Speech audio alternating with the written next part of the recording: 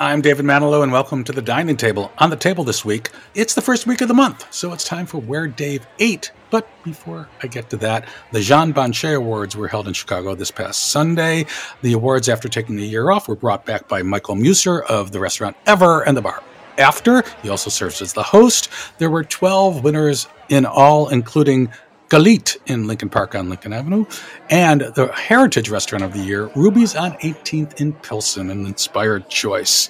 Now, one thing I did find interesting is, of the 12 winners, there was only one repeat from the previous week's 17 semifinalists in the James Beard Awards for Great Lakes, and that was Indian, the River North fine dining tasting menu Indian spot.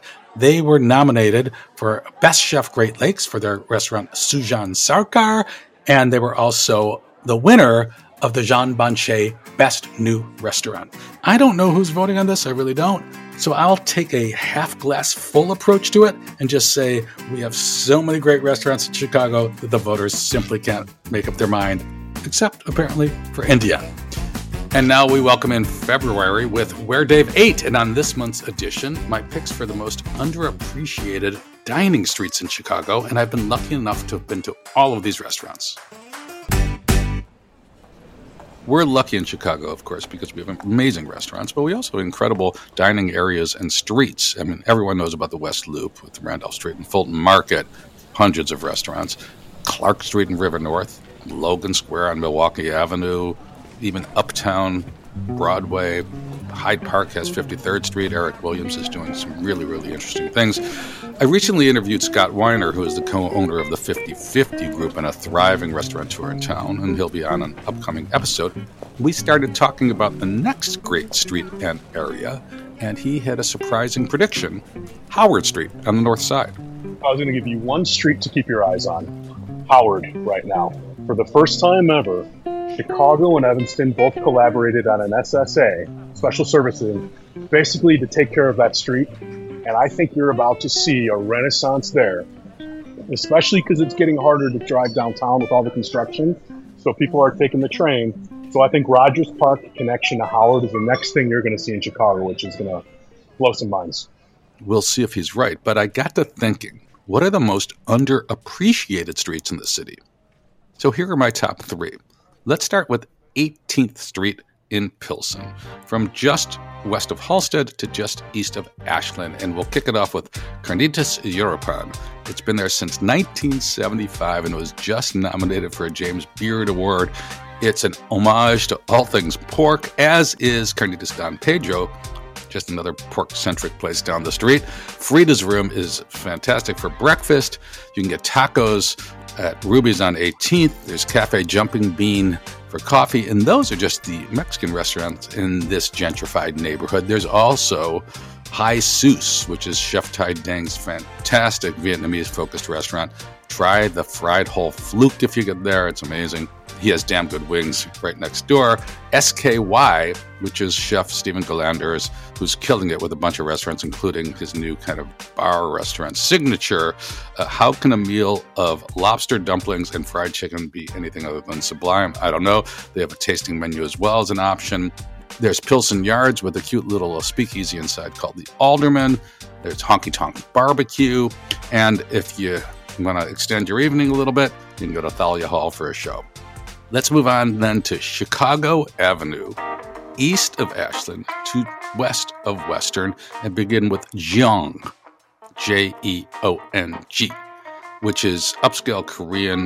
They have a tasting menu that includes mussels, Wagyu beef, and guinea hen, and all kinds of other goodies. And of course, it changes. JJ Thai, which is a street food Thai restaurant, but it's kind of, unique Thai dishes that you don't see at every other Thai restaurant in town, like fried rice paper with shrimp, egg noodles with barbecue pork and Chinese kale. I didn't even know there was a difference in kale. If you want more traditional Thai, you can go to Yuzu right down the street. They also have a robota grill serving skewers. Lao Peng Yu, which has dumplings, noodles, Bing bread, and more of a small little spot. I think you'll notice there's a lot of Asian restaurants on my Chicago Avenue little journey. My favorite, Kaizen for sushi, a la carte, omakases, try the pearls, one of my all-time favorite sushi restaurants in the city. I think I've been there a dozen times and sent 50 more people there. So try it if you can. For the non-Asian, there's All Together Now, which is a combination restaurant with really good food and kind of a wine-focused retail store. They have homemade bagels on the weekends. And coming this spring, if all is well, will be Feld, F-E-L-D, which is a multiple small bites fine dining tasting venue. And finally, rounding out my top 3, let's go to Lincoln Park. Now, I don't know if Lincoln Park has always been known for its restaurants, but I think this is a really underappreciated street. It's the short stretch of 4 blocks from about 1700 North to 2100 North. And let's just kick it off with Alinea. 3-star Michelin, world-renowned. People travel from all over the world to taste Grand It's cooking, and why not? It's considered one of the best restaurants in the country, if not the world, every single year. Right next door, practically, is Boca, the first in the Boca Group's restaurants, celebrating 20 years. It's as good as ever with Chef Lee Wolin at the helm. Down the street is a new place called Soul Prime, a soul food spot that just kind of got a huge boost because it was TikToked by a big TikTok influencer. There's a couple of lettuce entertain you spots. Summer House Santa Monica, a great bright place for lunch or dinner. And then, of course, Cafe Barbariba, which is approaching 40 years in business and kind of introduced Spanish tapas to Chicago with dishes like ham croquetas or garlic shrimp. There's the new John's Food and Wine, which is an elevated fine food spot, and the old Nookies place with a kind of DIY vibe I'm not absolutely crazy about, but the food is really good. And finally, Blue Door Farm Stand, one of my favorite lunch spots in town. They also serve dinner, but a really good, bright place for lunch. So those are my top 3 underappreciated streets in the city. We're lucky that we have all these great streets, and we'll see if Howard is the next one to come.